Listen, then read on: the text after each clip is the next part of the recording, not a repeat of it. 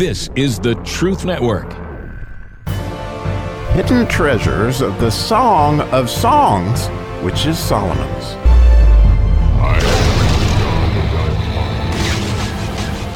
So today's episode, I am titling, Under Jesus' Tent Are the Real Sinners, as we are in the second part of the 8th verse, which is the miracle verse, as we're on our quest to understand statutes. And wow, this verse has so much, it's unbelievable.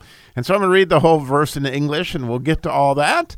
So verse 8 is, "If thou know not, O thou fairest among women, go thy way forth by the footsteps of the flock, and feed thy kids besides the shepherd's tents." So last episode we talked about the beginning of that go thy way forth in the footsteps of the flock. But today I want to talk about feeding our kids beside the shepherd's tent. And I guess there's several things about this verse that just jump out at me. One of the gigantic ones is the word tents, which that word just ain't tense. I mean, it's translated this in English, and you look at it in most translations and it translates it that way. But if you check that word out in Hebrew, you're going to find that word is tabernacle.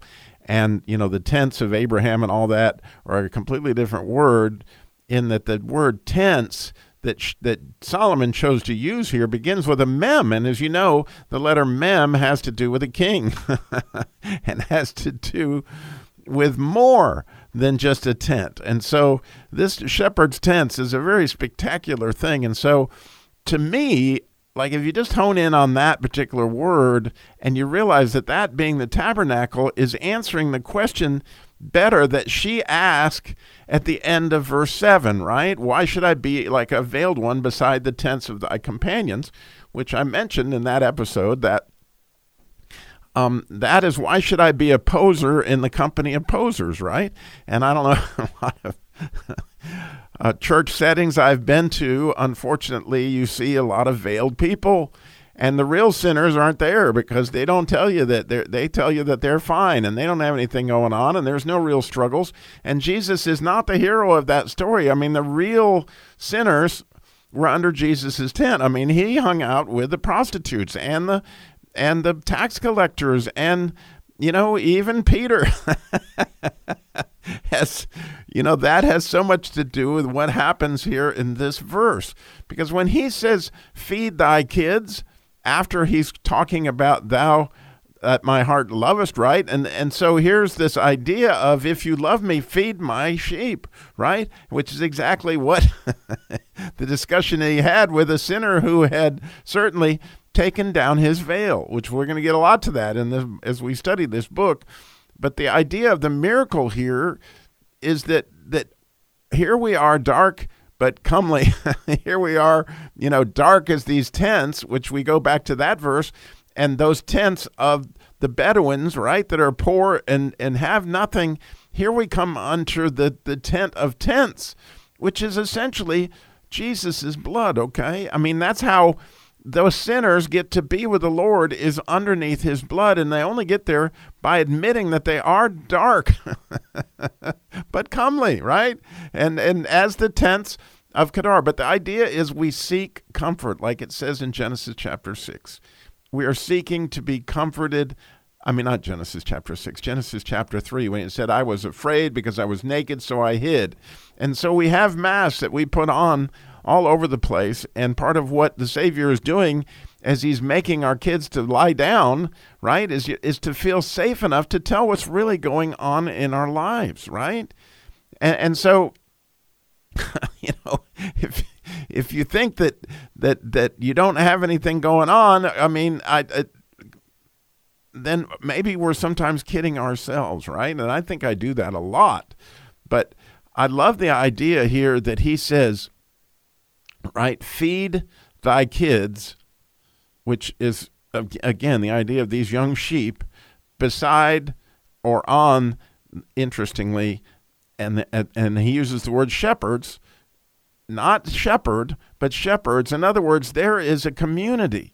There is a community where you're safe enough, somewhere for you, where you're safe enough to tell what's really going on in your life, where Jesus really can come in and be the hero, and where he really can help you feel safe enough to eat, safe enough to tell the real story and all that kind of thing. And that's the beautiful thing of following the footsteps of the real sheep. And so, just to give an example of this in my own life, if I, want to be admitted that I'm a real sinner, right? It just so happens we have a difficult situation in our home, and have for a while, and that we take care of my mother-in-law. And my mother-in-law, and I don't want to stare at her because she's dark, but she has her struggles with alcohol and with other things that we stopped when we brought her into the house, but we still have our struggles. And unfortunately, she fell and broke her shoulder the other day, and then they put her on some, painkillers that unfortunately fed right back into her past addiction problems, and she became more and more belligerent and really hurt my wife to the point that she actually felt free to call the sheriff on my wife that she had been mistreating her. And then, unfortunately, didn't call her back. So the sheriff showed up. The Department of Social Services just ripped my wife's heart out. I mean, because she's done all this stuff. She takes care of her night and day and all this stuff. And here comes the sheriff. And my wife is just totally beside herself. Now, let me just add, I know I'm talking about other people's darkness, but let me get to where it's my darkness, okay? So here I am struggling, and I'm, the idea of how many times do you forgive your mother-in-law? 7 times 70? Well, I'm way past, and so I struggle. I really do with anger with her. At times I don't treat her very nice, and such has been the case this week. And just this morning, and actually last night as I went to bed, God was just convicting me on how bad I need his blood and how much he did for me, that she deserves my forgiveness, and that we need to work through this thing, because I got to love her well, because we're in a really, really, really difficult situation. And I desperately need, he has me right where he wants me, where I desperately need him, because I don't know how to forgive. I mean, my wife almost every time I talk to her, she has some new story of something her mother has pulled. And so it's just a constant interesting struggle that we have, and how to love my wife well, love my mother-in-law well through what is just an unbelievable situation. But I bet you anything, you got things like that in your life. But we got to take our mask, we got to take our veils off and get by the shepherd's tents around people that we feel safe enough, like we're in a green pasture and we're laying there chewing our cud with God's word, but in a real sense, with our real sin in front of us and with what's really going on.